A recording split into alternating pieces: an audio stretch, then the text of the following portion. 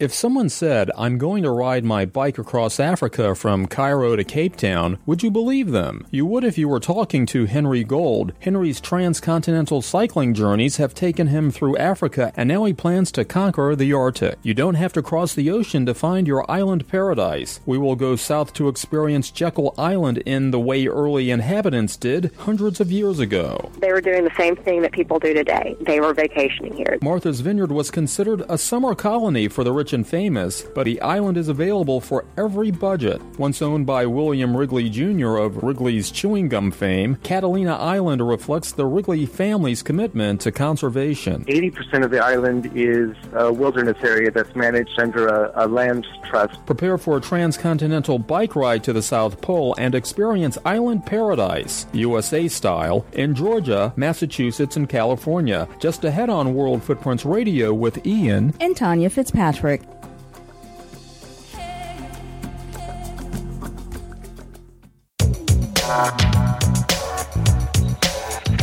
22 miles off the coast of Southern California, Catalina Island is an easy day trip and welcome getaway from the corporate world.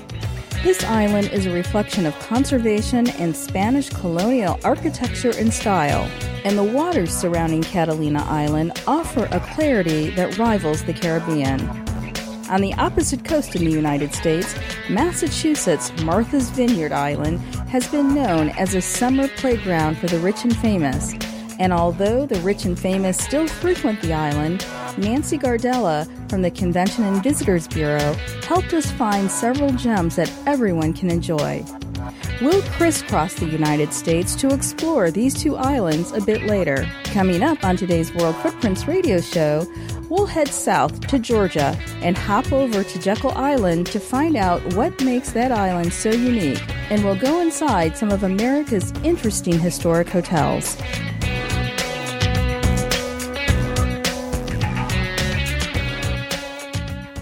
First, at the age of 50, Henry Gold, an electrical engineer by trade, found himself broke and unemployable, so he decided to roll the entrepreneurial dice. In 2003, he co-founded TDA Global Cycling, a trans-continental bicycle expedition operation, and immediately embarked with some friends on a trans-African bike trip from Cairo to Cape Town, which also earned Henry a place in the Guinness Book of World Records. Henry has continued growing his trans-continental bicycling enterprise, and his latest venture will be a bike ride to the South Pole. What was your inspiration for cross-country cycling? Started when I was running a non-for-profit organization in Africa, and I saw this what I thought the old woman carrying these very heavy loads, and then I thought, somebody should bring some cheap bikes here, and that sort of evolved into me trying to set up a bicycle factory in Kenya, and the idea of cycling across Africa stuck. And then years later, I said to myself, time to do it. I turned 50, and that's how the whole concept started of cycling across continents. You were 50 when you started, and your bicycle trip from Cairo to Cape Town at that age, I'm sure a lot of people had to wonder if all of your faculties were there. You're absolutely correct. From friends to families to strangers. They were all telling me things like, this time you have really flipped out. When we published it for the first time in a Toronto newspaper, the response were that we are charlatans, that we don't know what we're doing, that we're going to lead people and they're going to get killed and so on. It's not doable. So those were the initial reactions, very strong reaction. Mm-hmm. Nevertheless, we managed to set up a date, and we had 31 people, plus myself and my business partner. And we managed to do it, and then we predicted we were going to do it in 120 days, and that's exactly what happened. So we did it the first time, and then we sort of thought, that kind of worked. What are we going to do again? What will be the next trip? And that sort of evolved. Mm-hmm. Now we have 11 epical trips, 6 of them crossing continents, and another 4 or 5 actually were shorter in ambitions. Nevertheless, they're still quite long.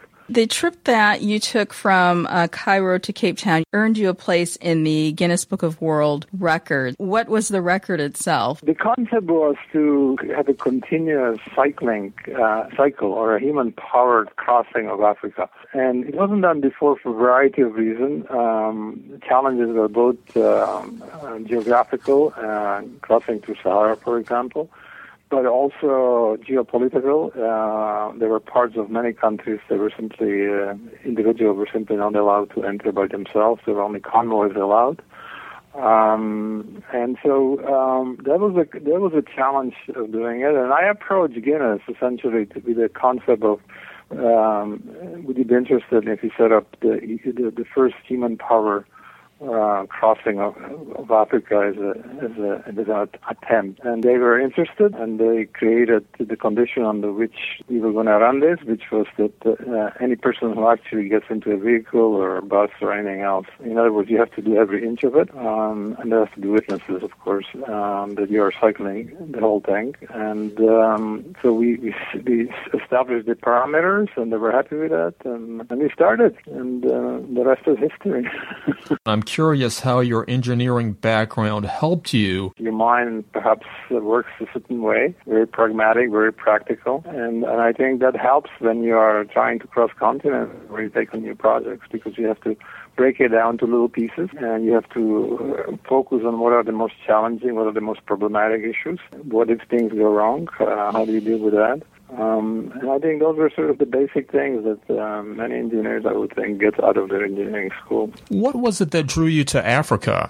My parents are Holocaust survivor, and living with two Holocaust survivors who lost all their family, you have a very strong sensitivity to other people's suffering. And then in 1984, I was still working as an engineer, and I met this local doctor here in Toronto who was trying to set up this non-for-profit organization to go to work in Africa, and he needed some help. And I decided after taking a long trip up northern Canada that maybe I should do that. And so we joined forces and we set up this non-for-profit organization called CPAR, which stands for Canadian Physicians for AIDS and Relief, because he was a physician and it was his idea. And then again, the rest is history. We set up this organization. We worked. I was the executive director for 9 years. It started from zero. By the time I left, it was working in 9 countries, had a multi-million-dollar budget. We helped a lot of people, millions of people, and until I burned out. Mm-hmm. Mm-hmm. I want to talk about some of the films you directed and produced that focused on your philanthropic work, your nonprofit work, and that earned you several awards that also found its genesis in the work that you were doing in Africa. Can you talk a little bit about those 3 films? The origin of the films was essentially I would come back from working in Ethiopia during the famine and would be surrounded by very bright and capable people who were trying to explain how this, how the famine happened. How does the fact that in the modern society, which has so much resources and such technical power and capabilities, how does it happen that all of a sudden 1 million people or 5 million people are exposed to death, or 10 million people are starving, and 1 million are ending up dying, and children, etc. And I was trying to always explain this, and I always felt that even people who are really right, they were just not getting the essence how this disaster happened and why they happened. So I had this very good friend who was a documentary filmmaker, and I pitched him this idea, and I said, why don't you do a film? And he turned around and said, why don't you do it? Mm. and I sort of then went back home and again tossed around in my bed, and I said, well, is he right? Should I attempt it? And then, I sat down and wrote a concept. And then we made a proposal, and we started pitching it to funding individuals and groups and foundations. And eventually we managed to put the money together, and we went and shot and did those films. One was on the challenges of development in Africa. One was on the health challenges of Africa, and the other one was on the AIDS epidemic, which in those days was just an unknown entity, and people had no idea how to deal with it. And we filmed in 8 countries, dealing with both people who were dealing with it and the patients and the families. This is World Footprints Radio. I'm Ian Fitzpatrick, and Tanya and I are talking to Henry Gold of TDA Global Cycling about his upcoming bike trip to the South Pole. If you're interested in joining this excursion, visit worldfootprints.com for relevant links and information. I understand you're making preparations for a bike ride in the South Pole. Talk about what's going into the preparations for this, and when will this ride ultimately take place? So once we realized that the technology is there, we started investigating, could we do a trip in Antarctica, which is the 7th continent.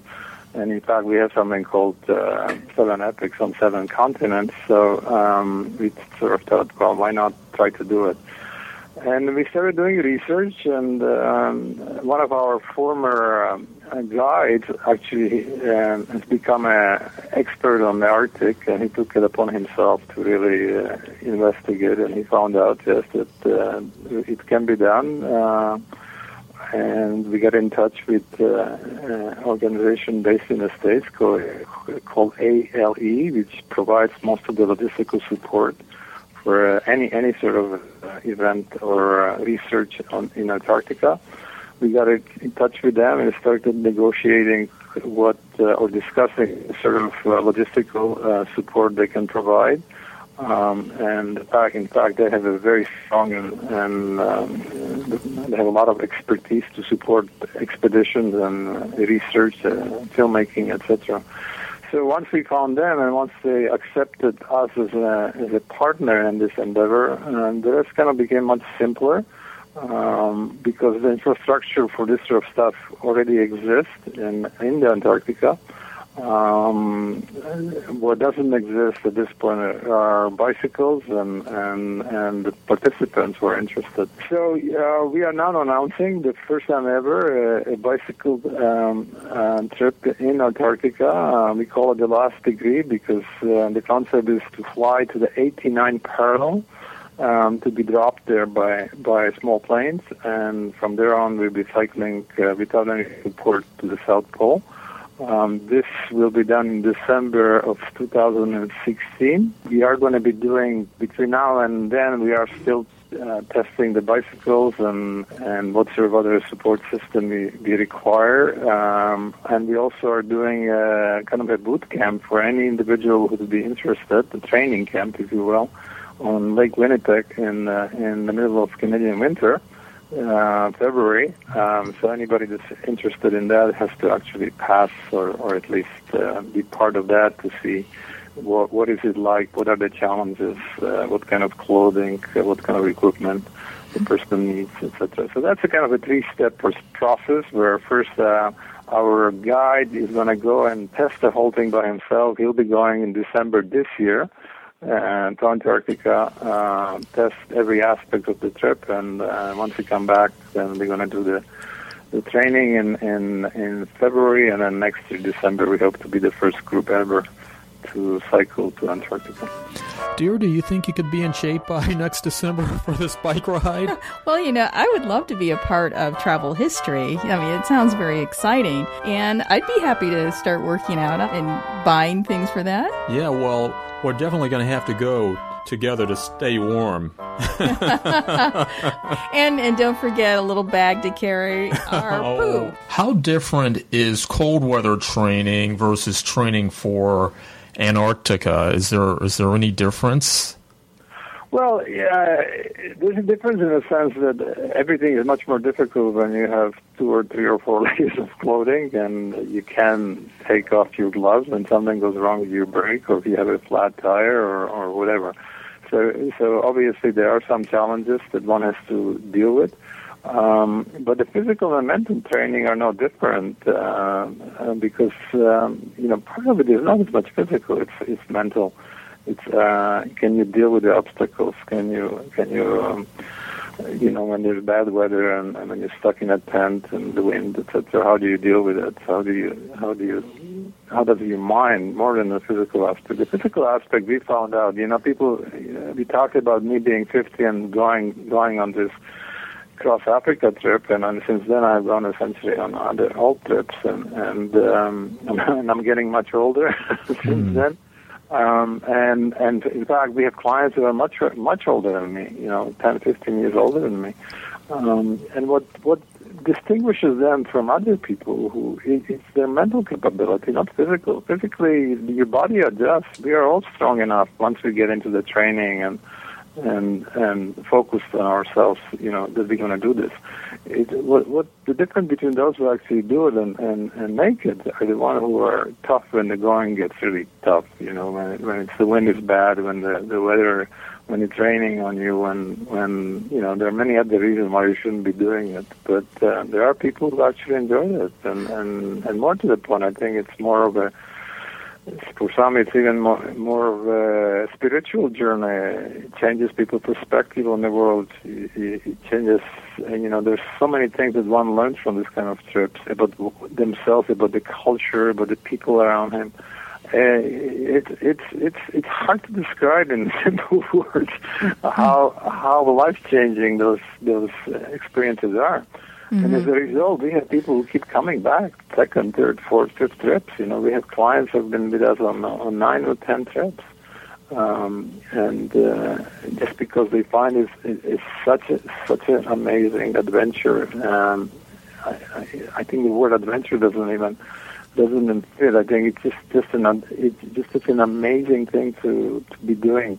Now, you mentioned that on this particular trip, you won't have the type of support that you normally receive on some of your other trans-continental trips. And what will be the difference in the level of support with this South Pole trip? This is essentially because once we are dropped off at the 89 parallels, we are self-supported. So every individual will either have to carry what we need on their backs, or they're going to be a little sled or boat that they're going to be pulling behind their bicycles. We will have communication with the base camp in Antarctica in case there's an emergency and there's going to be a need for a plane to get picked up. But otherwise, there's no other vehicles. There won't be any motorized vehicles. There won't be a ski-doo or any other vehicles supporting the trip, which means that we have to be self-supported, and we have to deal with any potential emergency, unless it's such an emergency where we call for help and we got to get airlifted, which of course is a different problem. That becomes very, very expensive and so on. But it's doable, and we will be continuously communicating 3 or 4 times with the base camp, telling about our progress and telling them if whatever is happening, just on a day-to-day basis. And this is very much different than any of our trans-continental trips, where we do have a backup vehicles in which we have everything from medical equipment, drugs, water, food, etc. Which is, for example, the type of thing we need when we cross the Sahara or when we cross mountain ranges and so on. So yes, there's a tremendous difference in that sense. The other thing, of course, is that some of our trips are months long. This is only going to be altogether about 18 or 19 days. So it's much shorter in that sense. And even the distance that we will be cycling is not going to be very long per day. We are calculating that it will take us 7 to 9 days to get to the South Pole. If you feel like a cold adventure and desire to explore the South Pole on a bicycle, contact tdaglobalcycling.com for more information and to register. Also, make sure you don't forget your mittens and thermals.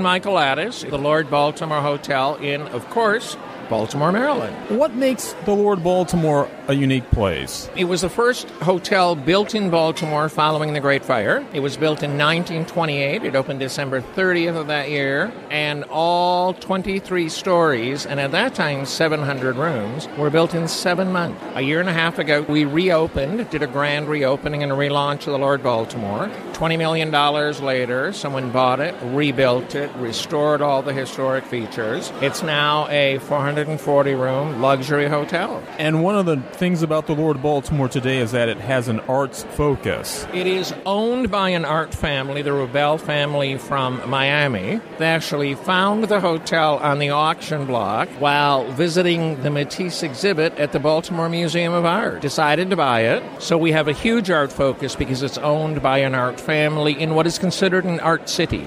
There are many opportunities to island hop within the United States. We begin our island hopping in Georgia on Jekyll Island, where visitors are transported back in time to experience the rich heritage that makes the island unique.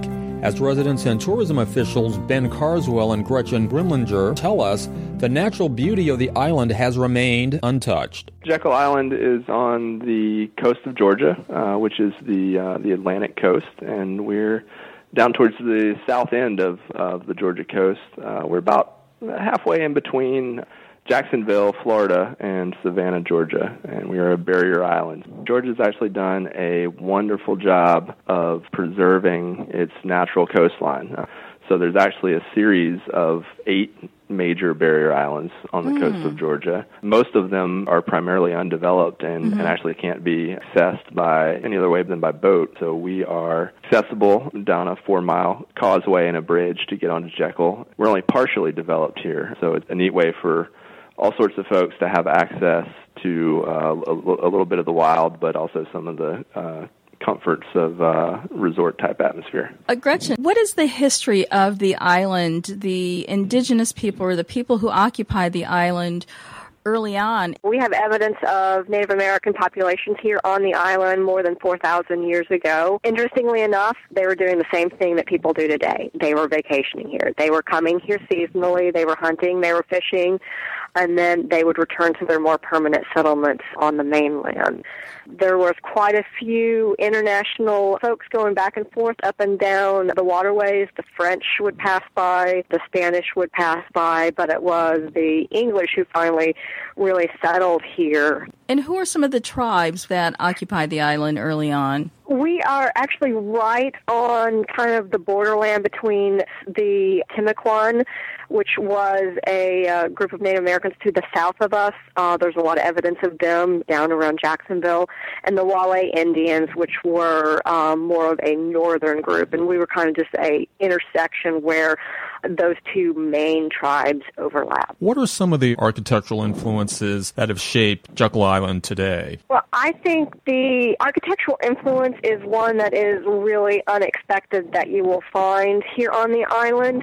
In 1885, the entire island was actually purchased by a group of northern industrialists. It was purchased what they would call the Jekyll Island Club, and it was pretty much all of the movers and shakers of the Industrial Revolution. William Rockefeller and J.P. Morgan, Joseph Pulitzer, Henry Hyde. They would purchase the island and establish a winter retreat here, but these folks would create a cottage colony, which is now our landmark historic district. So the architecture within that historic district is very northern influenced. We have some shingle-style architecture. It's more like you might be in Bar Harbor, Maine, or Newport, Rhode Island. And then we had really no development on the island until the early 1950s, and that's when the state would purchase the island. And starting in the mid-1950s, we have a few different neighborhoods of some pretty spectacular ranch-style homes here on the island. So there's quite a good and interesting contrast of historic components with kind of mid-century architecture on the island. You're listening to World Footprints Radio, and I'm Tanya Fitzpatrick. Ian and I are enjoying a virtual tour of Jekyll Island with our friends from the Tourism Bureau, Ben Carswell and Gretchen Grimlinger. Ben, are there some iconic landmarks that people visiting, first-time visitors, would want to see? The Jekyll Island Club, the main clubhouse building, became the Jekyll Island Club Hotel and is still operated today as a functioning historic hotel, one of the historic hotels of America. So that's certainly a landmark structure and quite an experience to visit there. And on the natural side, a place called Driftwood Beach, which is a beach on the northern part of our island, is kind of a hidden gem that's an icon of the island. What it is a beach that's actually eroding, and there used to be a forest of live oak trees growing here, and the soil actually washed out from underneath them. The skeletons of the trees were left behind, and that wood petrified, and so it's kind of a photographer's playground out there, and a neat place to hang up a hammock or just go for a walk. What are some of your popular festivals? The Shrimp and Grits Festival, which is our biggest event of the year. Folks come from across the country, and I think some even internationally. And this year we had 45,000 folks come for the event over the course of 3 days. It's the third weekend in September, and the main part of that event takes place right in our historic district, and there's chefs competitions and samples of different varieties of shrimp and grits. One of the neat things about shrimp and grits is there's so many different ways to do it, so many different varieties on that theme. Gretchen, what are some of the major recreational activities and outlets available to visitors to Jekyll Island? We have bike paths. The beach, of course, draws a lot of folks to the island, and that's been the big draw. What about people who want to walk in the footsteps of history? What places can they go to experience the history of the island? The historic district is definitely the most visible and recognized area for folks looking at history. We have a pretty substantial golf history on the island. We have, since 1898, golf has been part of Jekyll Island. We do have 9 holes of what was originally they called the Seaside Course. It was completed in 1927. So folks that are interested in golf can still go out and play this golf course today. It's an incredible challenge, and the Great Dunes Golf Course plays unlike anything most folks have ever experienced because it's still very much a links course, so it's much more of a traditional old-style golf course experience. Ben, in addition to the Jekyll Island Club, what are some of the other lodging options available for families and for visitors to the island? So we do have a campground as well that's on the north end of the island in the Maritime Forest up there. It's a neat campground because you really are surrounded by trees when you stay there. And there's an array of modern hotels on the ocean front. And I say modern relative to the Jekyll Island Club Hotel, but some of these structures date back to the 1960s, and we have some actually that were just completed last year, sort of redevelopment projects, revitalization projects. So whether you like the historic feel of the Jekyll Island Club Hotel or you're looking for a place with ocean views and access to the beach for your family, there's a variety of things to choose from and a variety of price points as well. Speaking of the Jekyll Island Club Hotel, we had an opportunity to see the hotel up close with Amy Weisenbaker at a recent Historic Hotels of America event. We were originally a hunting retreat for the millionaires back in the late 1800s. When was the property built? It was constructed in 1886, and then it shut down as the Jekyll Island Club right after the Great Depression hit, and then we opened it officially as the Jekyll Island Club Hotel in 1986. We are a state park as well, so there's not a lot of build-up around the island. It's still very serene and very natural. There's marshes, rivers, beaches. There's just everything you want to do. If you want to bike, you can. There's 20 miles of bike paths. If you want to run, if you want to go ice skating, we're going to have that this winter. If you want to do historic tram tours, I mean, there's just so much to do outside to kind of get away from the city life, too, as well. If you want a nice, relaxing, outdoor, calming getaway, I think we're definitely where you want to go. To learn more about Jekyll Island, the Gem of Georgia, visit JekyllIsland.com. That's JekyllIsland.com.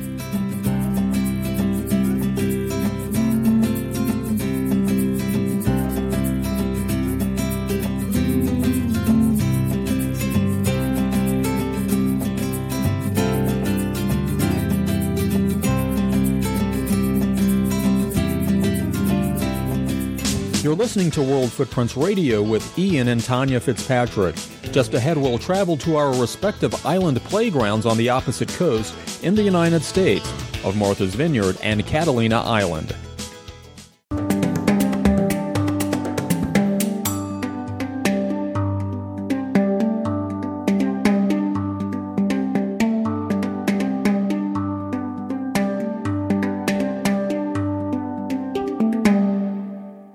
Martha's Vineyard is a New England island that sits just south of Cape Cod, Massachusetts.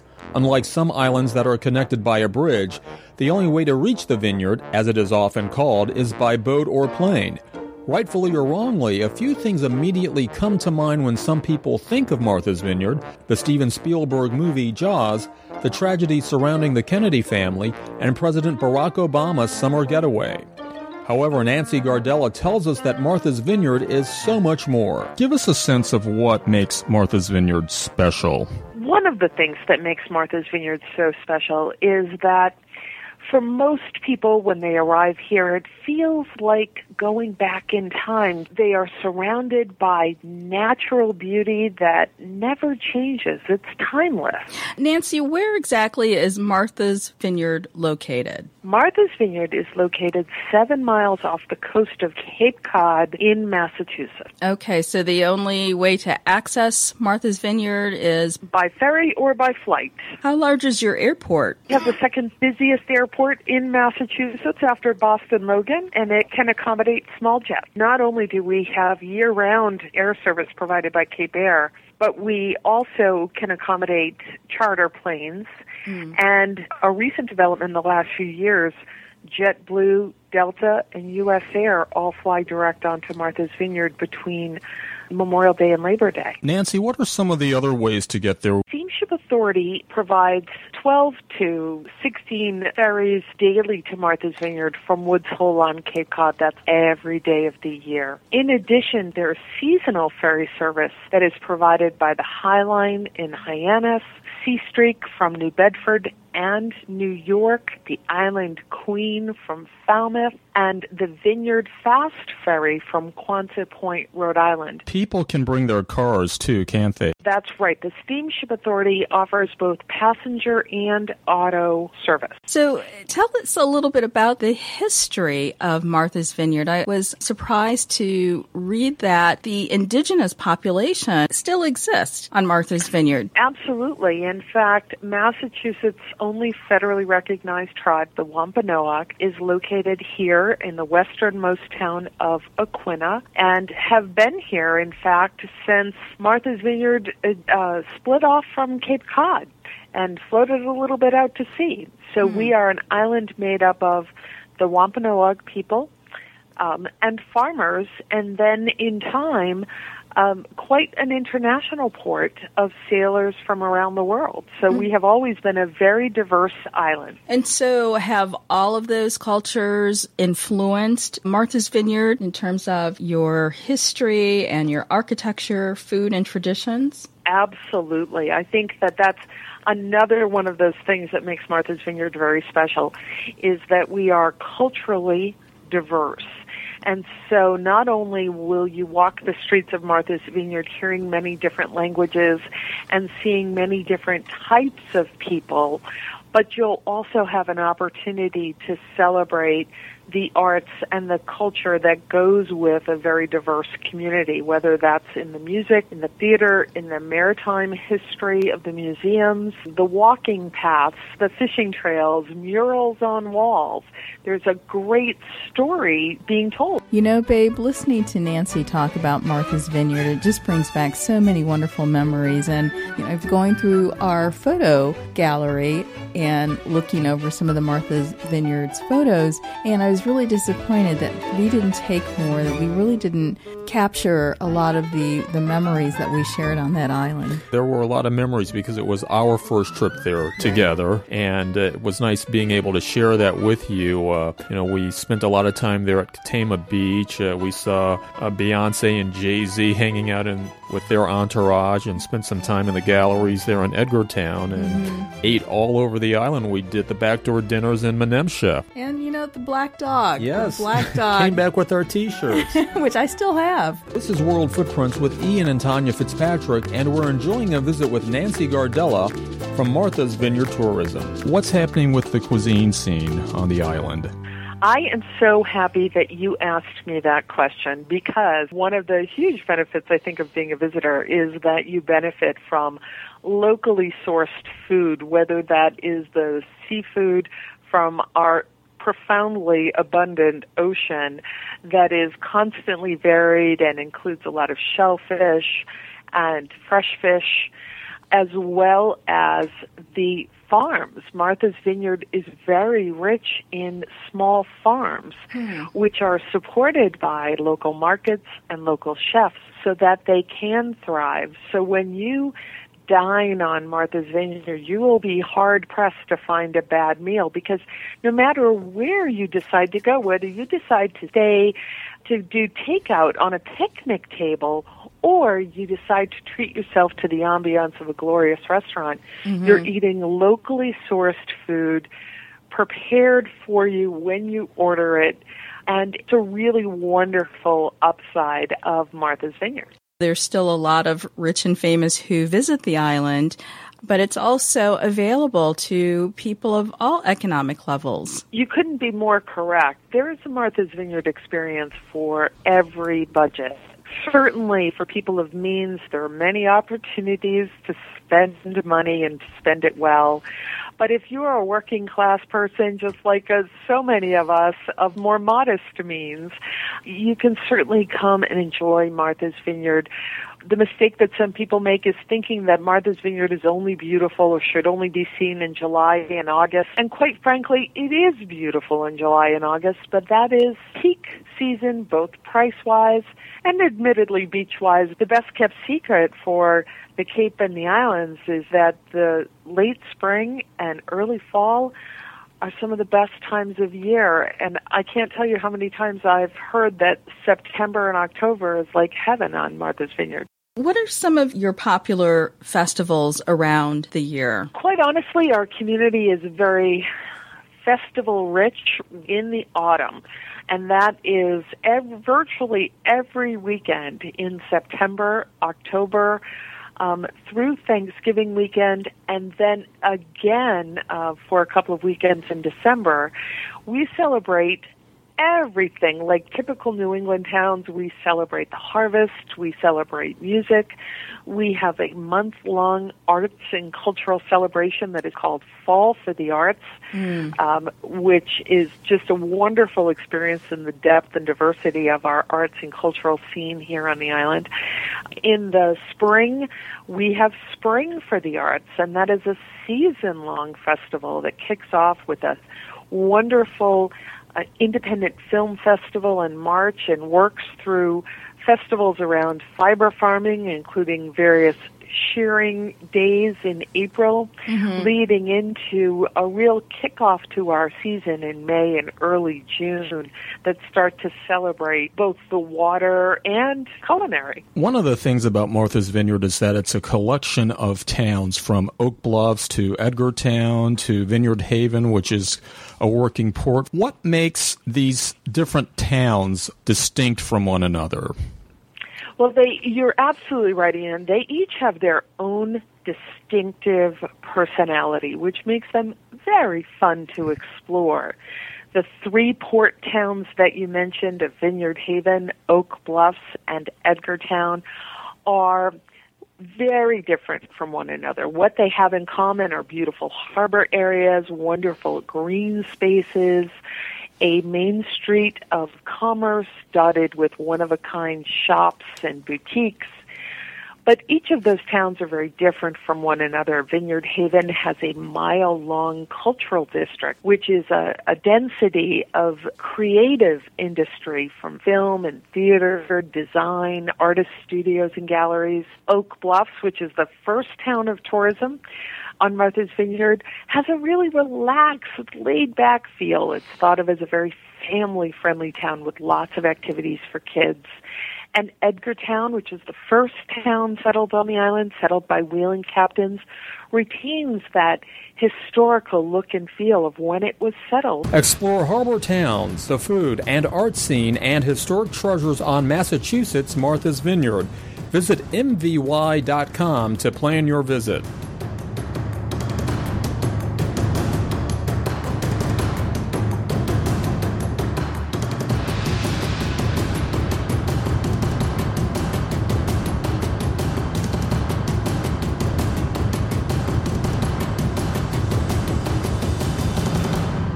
Hi, my name is Danielle Barber. I'm here representing the iconic Harborview Hotel in beautiful Edgartown, Martha's Vineyard, located on the eastern side of the island. The property was originally built in 1891, overlooking Edgartown Harbor, Lighthouse, and Chappaquiddick Island. Right down the street, we have our beautiful sister property, the Kelly House, again, also located in Edgartown.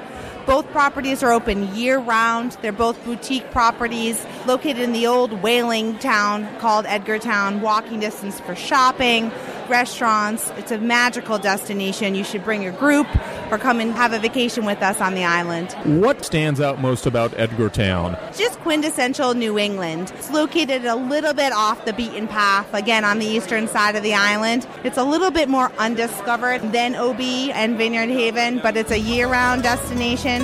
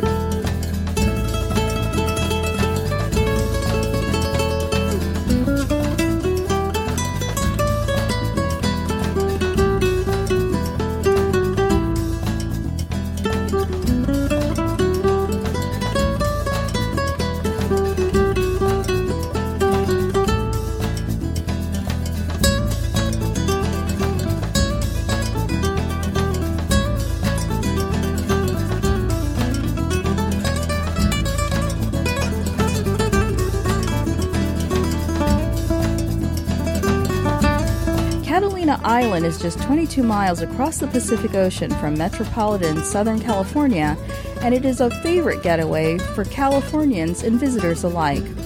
Once owned by the Wrigley Gum family, the island is a haven for unique wildlife and natural beauty. Jim Lute-Johann also tells us that Catalina Island holds some Victorian remnants of the past, but is mostly a reflection of Spanish colonial architecture and style, and hidden gems that you may not see anywhere else. For those of us who are not familiar with Catalina Island like myself, give us a sense of where the island is. Despite the famous song by the Mills Brothers, we are not 26 miles out to sea. We are 22 miles out to sea off the coast. Either Los Angeles or Long Beach harbors would be two of the closest points. However, we also have daily ferry service from a couple of ports in Orange County a little further south, and it's only about an hour ride by boat to get to our beautiful island. You mentioned these ferry service. I'm assuming that's one way to get there. How about getting there by plane? We do have a small airport located in what we call the interior of the island. It's up at about 1,000 feet in the hills on the island, and you can fly there in a personal plane. However, there is no commercial service to that airport. We do have commercial helicopter service back and forth to the island, though, from various locations all over Southern California. Having lived in Southern California for a number of years, Catalina was one of my playgrounds, and I actually camped on the island as a young college student. I was surprised to learn, however, that the island has been inhabited for nearly 8,000 years. Is that correct? Yes, that's what I've learned since I've been here. The history is actually very deep, and we had a pretty significant culture of Pinu Indians, which, if you lived in California, you might recognize that tribe as being the native community that inhabits a lot of southern Orange County and northern San Diego County. and they have traced the roots of our indigenous island inhabitants to that same tribal culture. Now, are there still members of the tribe on the island? None that are known. The community that was here either completely integrated with the Spanish and later other European settlers or relocated off the island during various forms of drought and so on.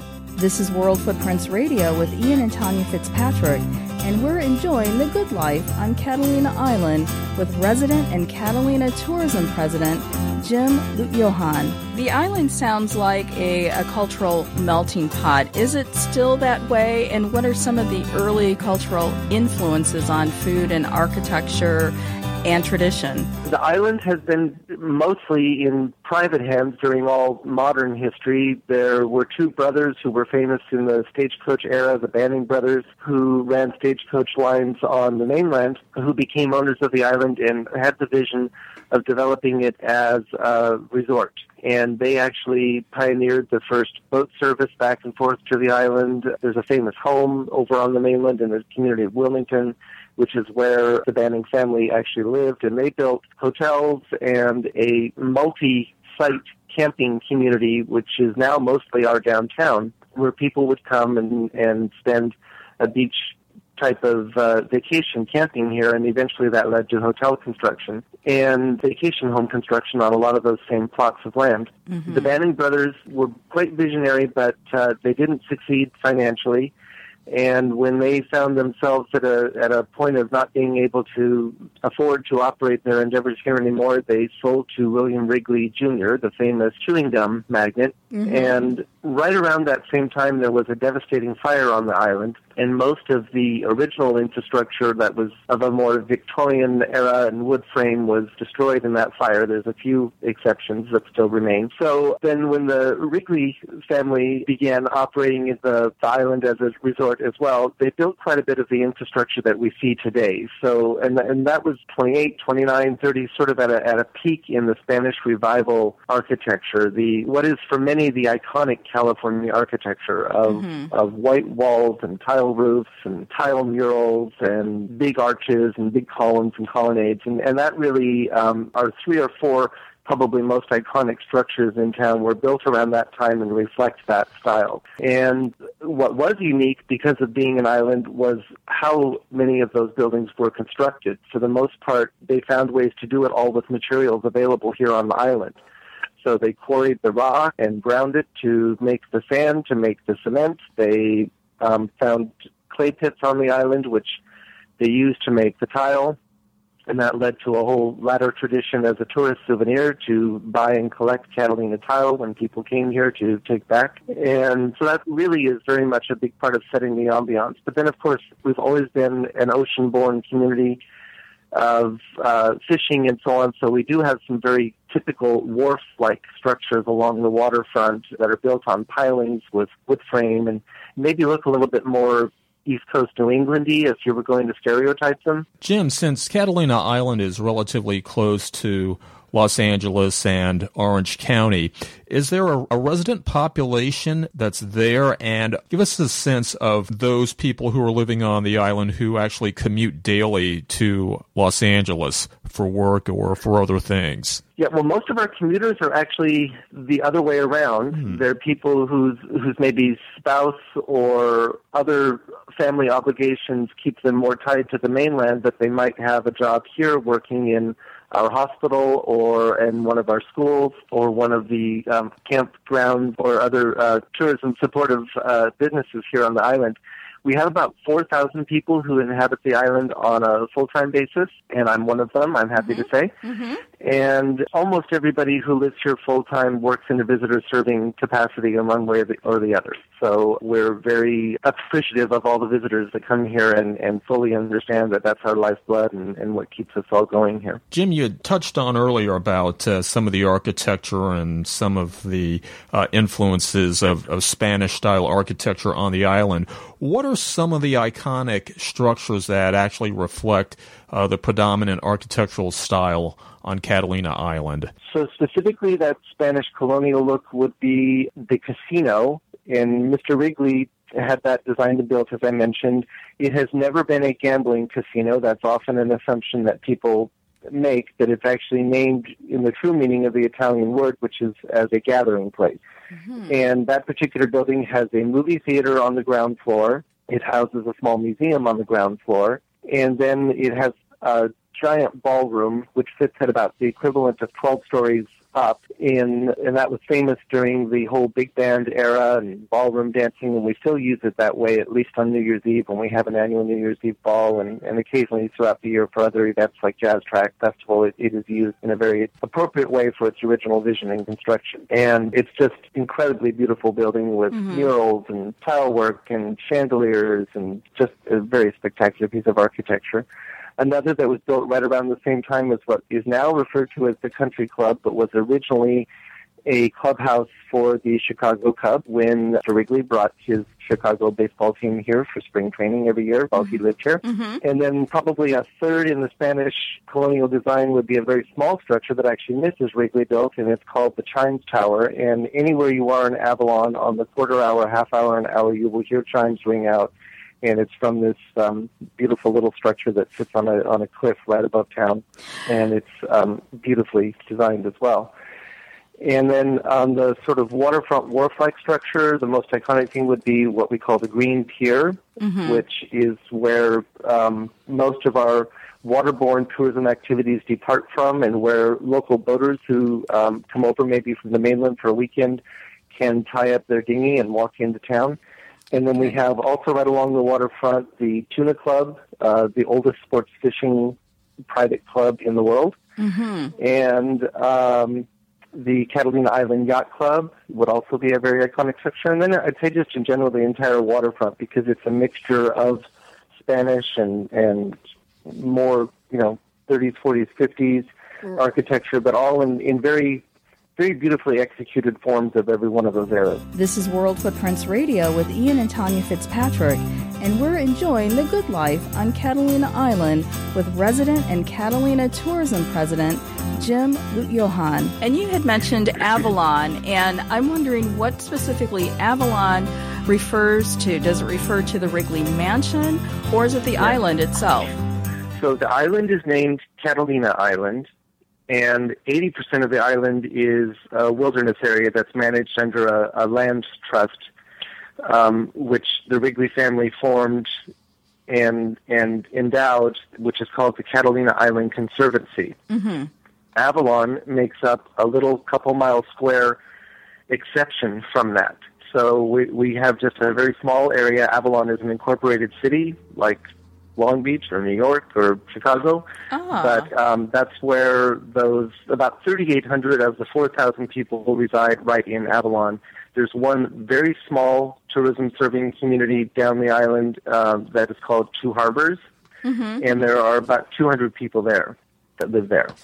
Jim, I'm sure there are lots of activities for recreational interest, and give us a sense of what's available on the island in terms of a recreational perspective, and also some of your significant festivals. Like we have the land trust that manages the interior, where there are, all these preserved plants and animals like bison, which is often a surprise to visitors here. We have mule deer, we have a miniature fox variety that's endemic to the island that you can enjoy in the interior, and you access that by taking jeep tours. But we have sort of a waterborne counterpart in Lover's Cove and at Casino Point, where there are two marine preserves that you can enjoy in snorkeling and scuba diving, or by taking a glass-bottom boat, or we have a semi-sub with viewing glass on all sides of the submarine, which are great ways to enjoy the underwater life here, which is incredible. Our water clarity rivals or beats much of the Caribbean. I've been a diver there, and I'm blown away by the quality of what you can see and enjoy here. For somebody who's visiting Catalina for the first time, what would they do? How would they travel like you, like a local? So if it's your first time, I would say a must-do is renting a golf cart. And that might sound funny. It's not because you're going golfing, but we don't have very many full-size vehicles on the island.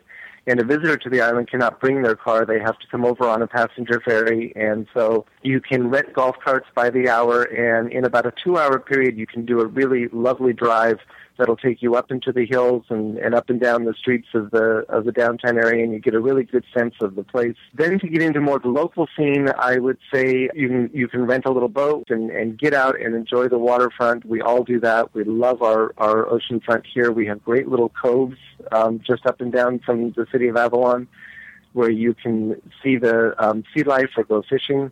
We have a little treasure of a restaurant that is not in a tourist area at all. It's called the Sand Trap, and they have dollar tacos on Tuesdays, so that's a must for locals.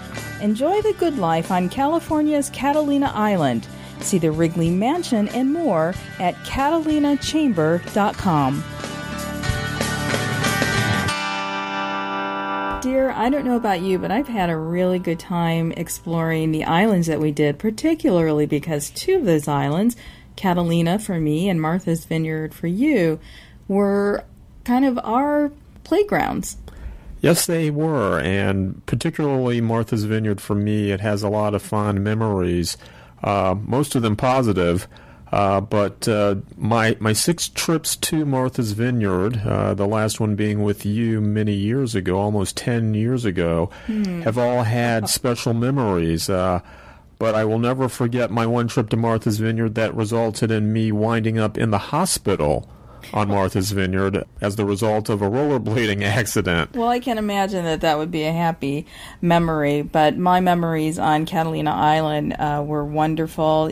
I used to go just for day trips, and I did a camping trip there with friends from college, and it was wonderful. It was really comfortable. It was a cold night, and if I had anything to criticize about my camping trip, it was because it was cold. And then we looked at Jekyll Island in Georgia. And the surprising thing for me with all of these islands, first of all, is that the history is very, very rich. And also, all 3 islands had architecture that was influenced by the East Coast. And only Martha's Vineyard really is an East Coast island. And so I thought that surprised me quite a bit. Yeah, it just goes to show you that the waterfront architecture that was developed in New England and on the East Coast influenced the southern island of Jekyll Island and Catalina Island in California, and it's probably because all of the moneyed people came from the East, and that's true. And so like the Vanderbilts, the Rockefellers. Yeah, I didn't think about that. Yeah, so